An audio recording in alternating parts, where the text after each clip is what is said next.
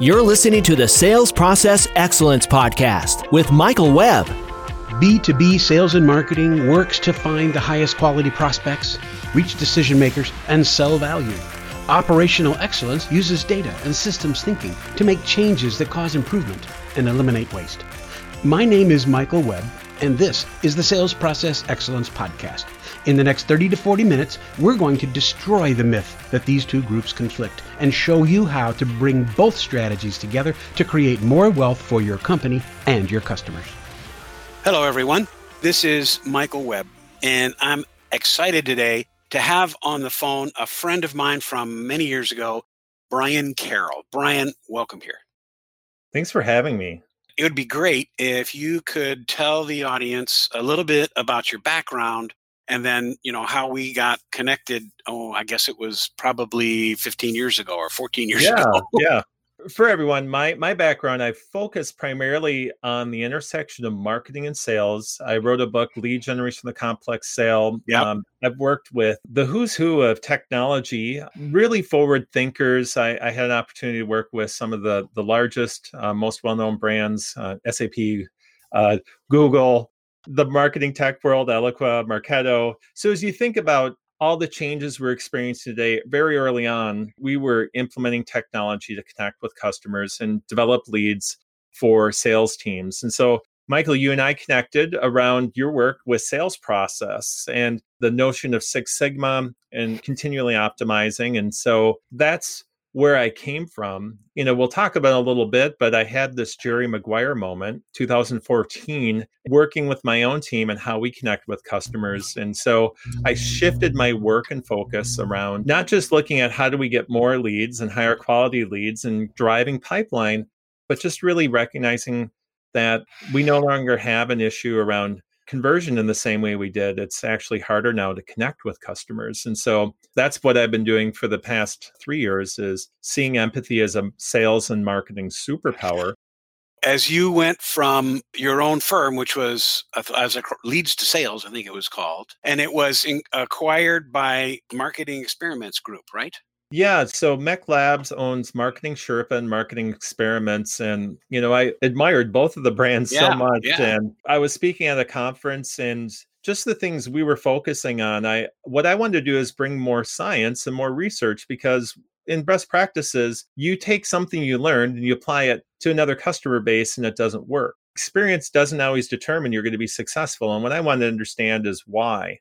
Most people focus on how do you get marketing working. And what I've always wondered is, why isn't it working?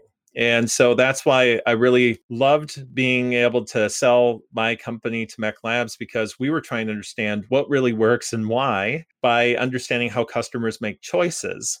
While I was there, we saw the motivation of the customer is the most important thing.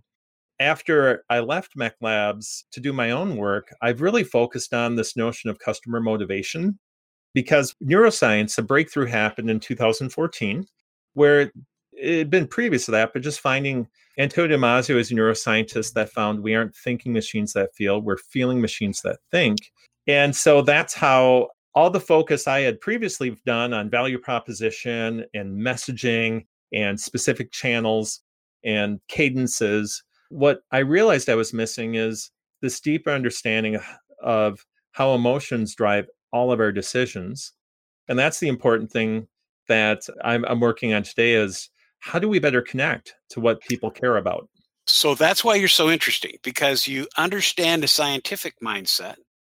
And then you're also into this, your new positioning is around empathy. How do other people feel? What are they thinking? What motivates them? Which is traditionally thought of as a soft, fuzzy, Right. You can't measure that kind of thing. So let's start out with what is empathetic marketing? Is that what you're calling it? Yeah. What is that? Empathy-based marketing. Empathy-based. Why it matters. So that I always start with why. Why should you care, about this? It's what I saw is today we have more ways to reaching our customers. Every a few months, we have a new channel we can reach our customers through. The other thing is we have more data about our customers, behavioral data. So I just went through an experience with someone on their own website where I knew that they have my behavioral data, they have my chat data, They have information about who I am because Clearbit and other tools and discover.org tell them personal data. And so there's all this research around persuasion, Cialdini's work around how do we use behavioral economics and tools to connect with people. We have all this stuff. And what's happening, though, is that it's still not working. The issue has shifted from focused on conversion, that the gap we have is connecting to what our customers care about. Ironically, so you have more ways and more data, but actually connecting what your customers care about has never been harder. So when I talk to marketers, that's the struggle. And what empathy-based marketing is moving your focus from, if I were the customer, how would this appeal to me? Most people think, well, I'm already empathetic. I already care about my customers. I'm already curious about them. But the issue is that what science has shown is that we think we're being empathetic. We think we're thinking about the customer, but we're using our own bias, our own preferences. We're trying to get what we want.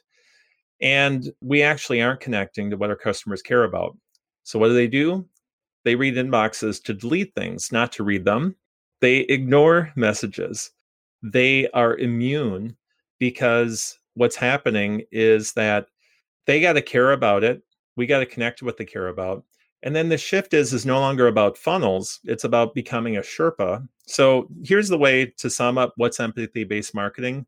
It's being your customer to understand what they care about so that you can create messages that resonate and focus on what matters, either problems they have they don't want, results they want they don't yet have.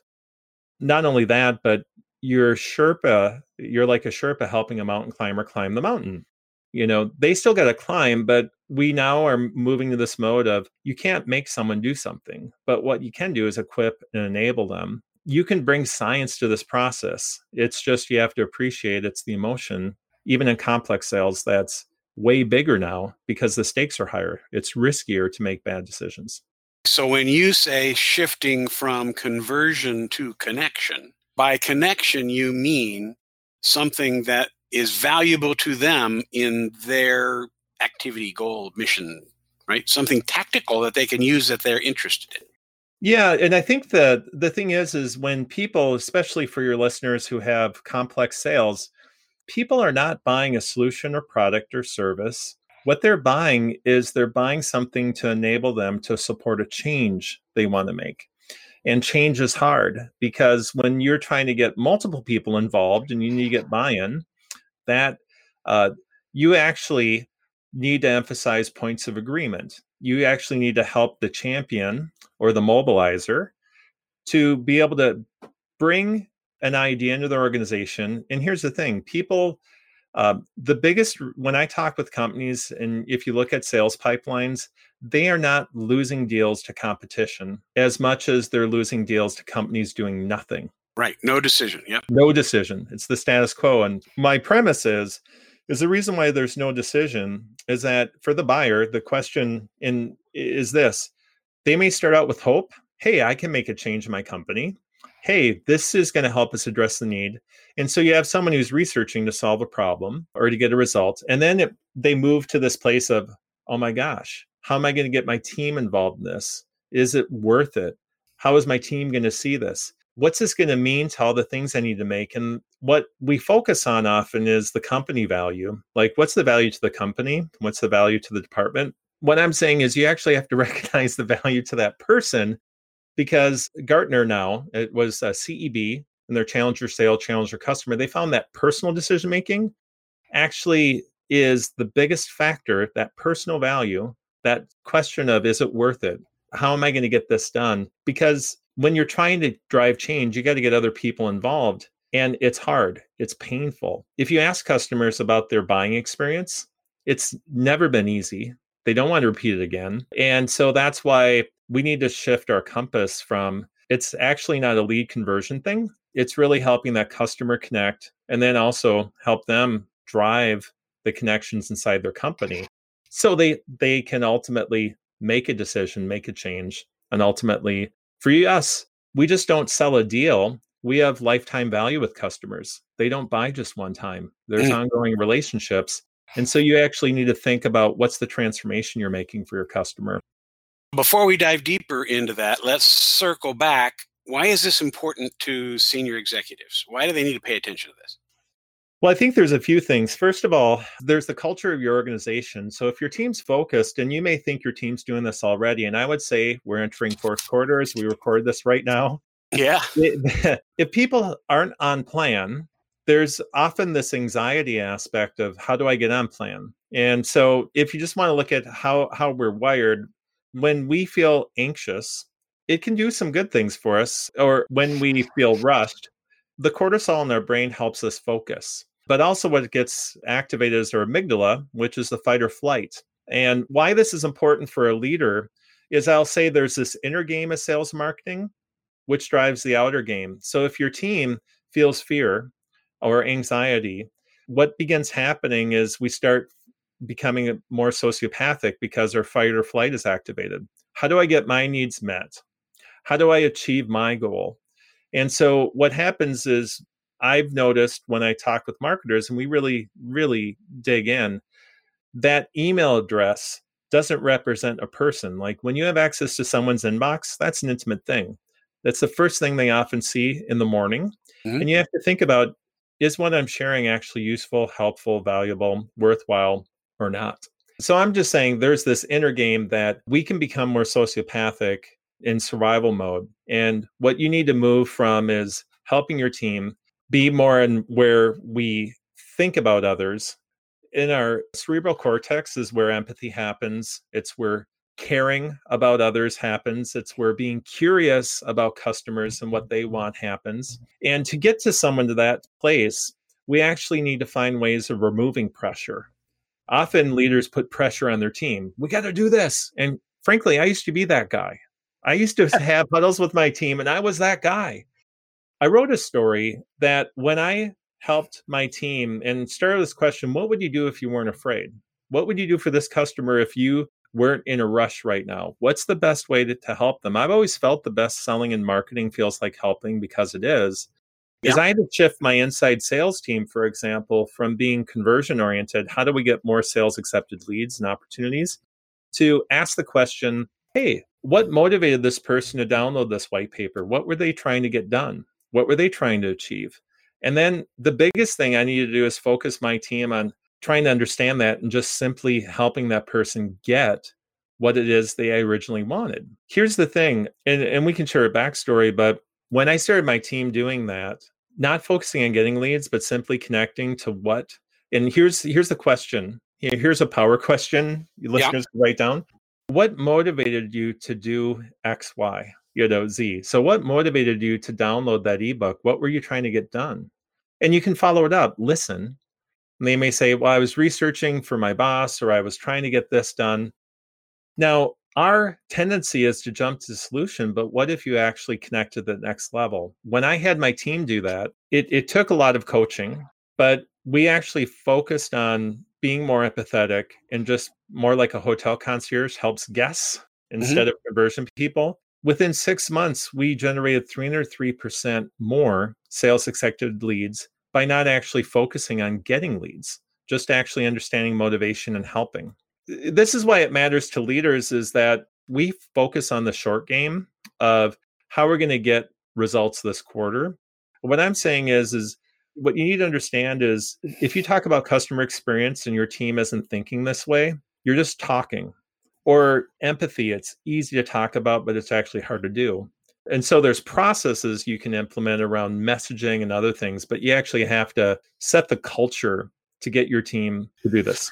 In summarizing what you said, why is this important to senior executives? I heard two things which we sort of traditionally think of as opposing each other. One of them is it's good for senior executives, important for them because the productivity of your business is going to increase if you understand how to do this. And of course, senior executives, they need that to happen. The business needs to be more productive. It needs to be more profitable. We need more revenue, more yield from our investment in sales and marketing. That's good. Flip side, though, you said, you can't be demanding it. You can't be creating an environment where you're pressuring people to make this happen, because that creates the opposite reaction sort of automatically. Did I get that right? Yeah, and that's the tension, right? I think that's really the challenge as leaders is we all are under pressure.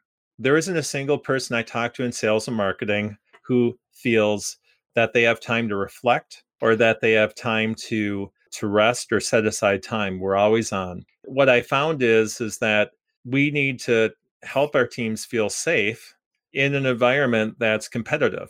And the other side to this is then there's practical things you can do. So you can have empathy be a point focused thing, just saying, hey, what if we improved our messaging? And I can talk about how to empathy power your messaging. And there's a tool I call the Empathy Index. But I would say the lasting change, or if you want to have a lasting competitive advantage, that the companies that actually undergird their people to not be fear based and onto that place, they have a better resulting experience. And so Harvard Business Review for the past few years has shown there's been a study of the top 100 most empathetic companies, and all of them have better financial returns and results when they care about their customers. Everyone, of course, says they care about them, but you actually got to go to that next level of empowering your team to take that and make it real. I talked with a senior executive recently. He told me that, he feels like he has had sort of a challenge because he likes to facilitate. He likes for people to talk about things in open environment and so forth and empower people. But there's inherent conflicts among the people and different opinions of people who work for him, right? And so he has to figure out when is he going to stamp his feet and say, no, we have to do things this way. That's a big challenge for senior executives to figure that out, right? I'll build on the story before. My Jerry Maguire moment, and this is as I was driving change with my team, it was difficult. And I'll give you some examples. So 2014, someone sent me a video. It was a CBS News story about a company, and two things stood out. First, they said this company has an endorsement. The CEO is endorsed by Mother Teresa while she was still alive. And the secondly is that he had been nominated for a Nobel Peace Prize. Now, here's the shocking part. They said, you'll never guess what this company does. They're a collection agency. So I'm watching this. I'm a lead generation guy. And I'm thinking, you're kidding me. Mother Teresa endorsed the CEO of a collection agency? What? Why? And here's why, is that Bill Bartman had got inspiration from his team. He said, I want to practice compassion collections. They're over $1 billion company. I think they're based out of Tulsa, Oklahoma. The company's called CFS2. He empowered his employees to propose some ideas and how they could do it better. So this wasn't even his idea. And a group of employees said, what if we actually helped our customers deal with why they can't pay their bills? Like they lost their job. So what if we actually help them get a job? And all the things required to do that. And they knew all the reasons because they heard all the reasons. But what do most collection agencies do? They beat customers over the head. They threaten them that. They embraced this experiment and they focused on doing it. And they're in 35 states, and maybe more now, but they literally did that. And here's the bottom line impact. So I'm watching this, and it's only a 2-minute, 30-second segment. The news reporter's like, what's the impact of doing this? And he was like, giving away all the free services, we're 200% more profitable than we were. It's not only that, single-handedly, they're reforming the collections industry. Like they're hated because, in fact, they're trying to pass laws to make it better for customers.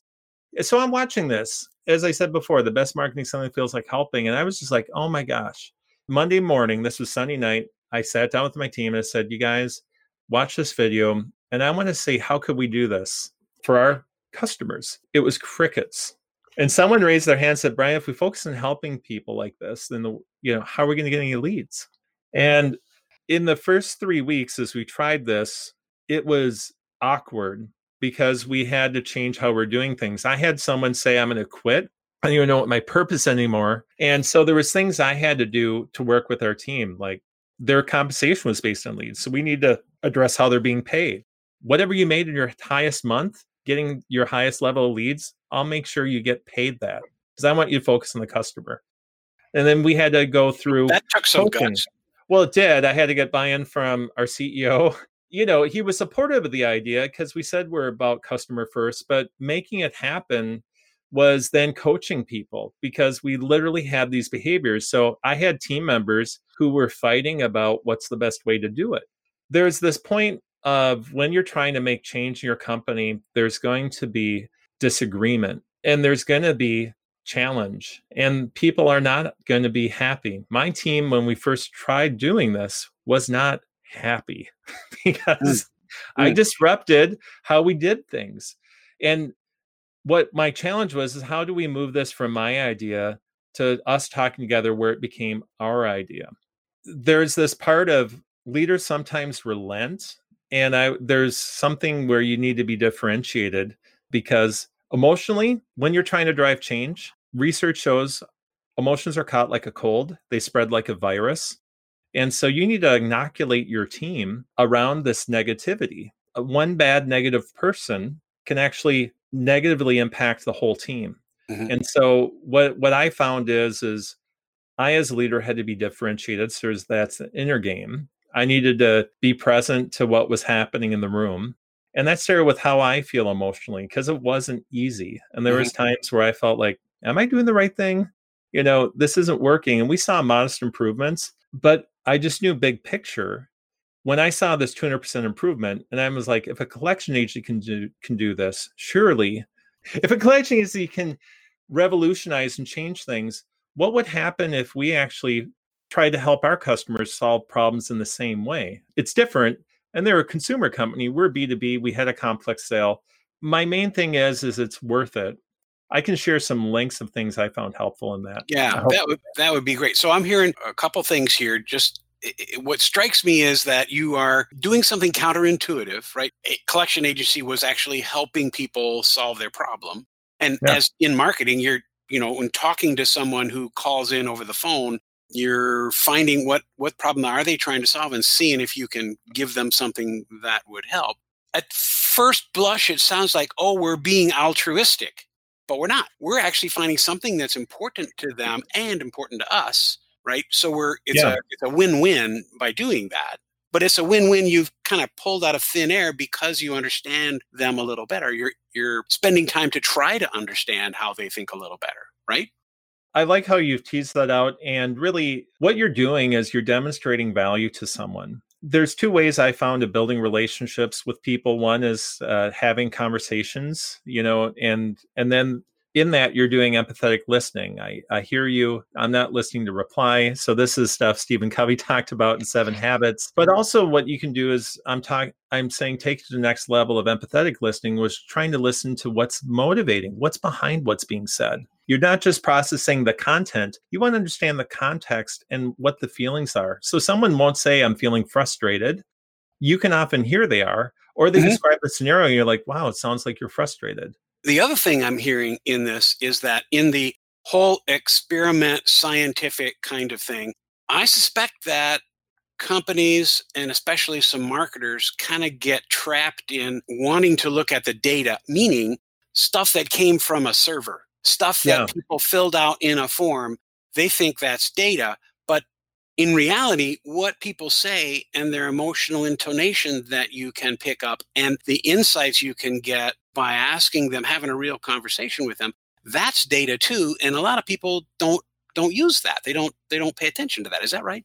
Yeah. And I would say, for example, people do a lot of research to build personas, for example, and I think it's useful, but personas don't tell you what stories will matter to that customer, because you actually don't know what the context is of their particular situation. And so if you treated every title, for example, a CIO, in the same way, even if they work in a like company of the same size, the story of what they're trying to do and what they care about is different.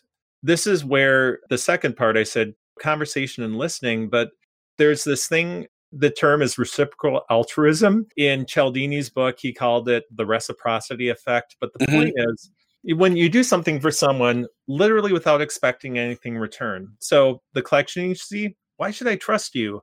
They could reply, hey, when we help you do better financially, we make more money. We're invested together. The point is when you're thinking about connecting with people, there are customers you're talking to who shouldn't buy. And I remember I interviewed Jill Raleigh. She was the number 1 sales rep at Eloqua. She spent time telling customers, you shouldn't buy this yet. Yeah, you're not ready for us, but we want to buy. No, here's what you need to do. What's amazing is that when you can actually That's the level of care I'm talking about. She walked away from people who wanted to buy because she wanted to actually empower them and thought big picture of success beyond the deal. What's amazing, she took that in Eloqua, she went into Marketo and has done very well. The whole mindset is when I interview customers, what made the biggest difference for you? Here's what I hear. My sales rep was my advocate. I felt they cared more about me and me achieving a result than their company's profitability. I felt like they went above and beyond. Those are the things, and think about all of that. That's all emotional. Despite all the data, despite all the tech, when I said we need to focus on connection before conversion, it's that connection that actually drives conversion. The good news is those who embrace this are going to do dramatically better, but it starts with this intent that CEOs, you need to go beyond saying, I care about how my customers feel in their experience, to look at how are our employees actually caring about our customers and their experience? And how do I help empower them so they can actually do that? And similar to any process that's the last mile that as a leader, if you take away one thing from our conversation today is how do you empower your team to focus on connection ahead of conversion, connecting to what your customers care about. And from that, that's innovation. That's human-centered design. That's where new ideas come from. That's where better sales outcomes come from, better marketing, et cetera. And from what I'm also hearing in here, and then we need to wrap this up. This is a great conversation, by the way. It's exciting because what you're saying is that while the emotion is so important, we have to get at the emotion. But in order to do that, what you're really doing is getting to the reasons that are underlying the emotion. Having this openness and this ability for people to be genuinely curious, to understand other people, that's how you do it. So, man, this is fascinating. It sounds like such a deceptively simple thing, and those are the things that can be most powerful. So if someone wants to learn more about your work and they want to get in contact with you, how could they do it? So Markempa, it stands for Where Marketing Meets Empathy, markempa.com. I have a lot of free resources. And if you go to the free resources, you can read the how-to primer on what is empathy-based marketing. And then also you can find me on LinkedIn as well. And I'm fairly active there.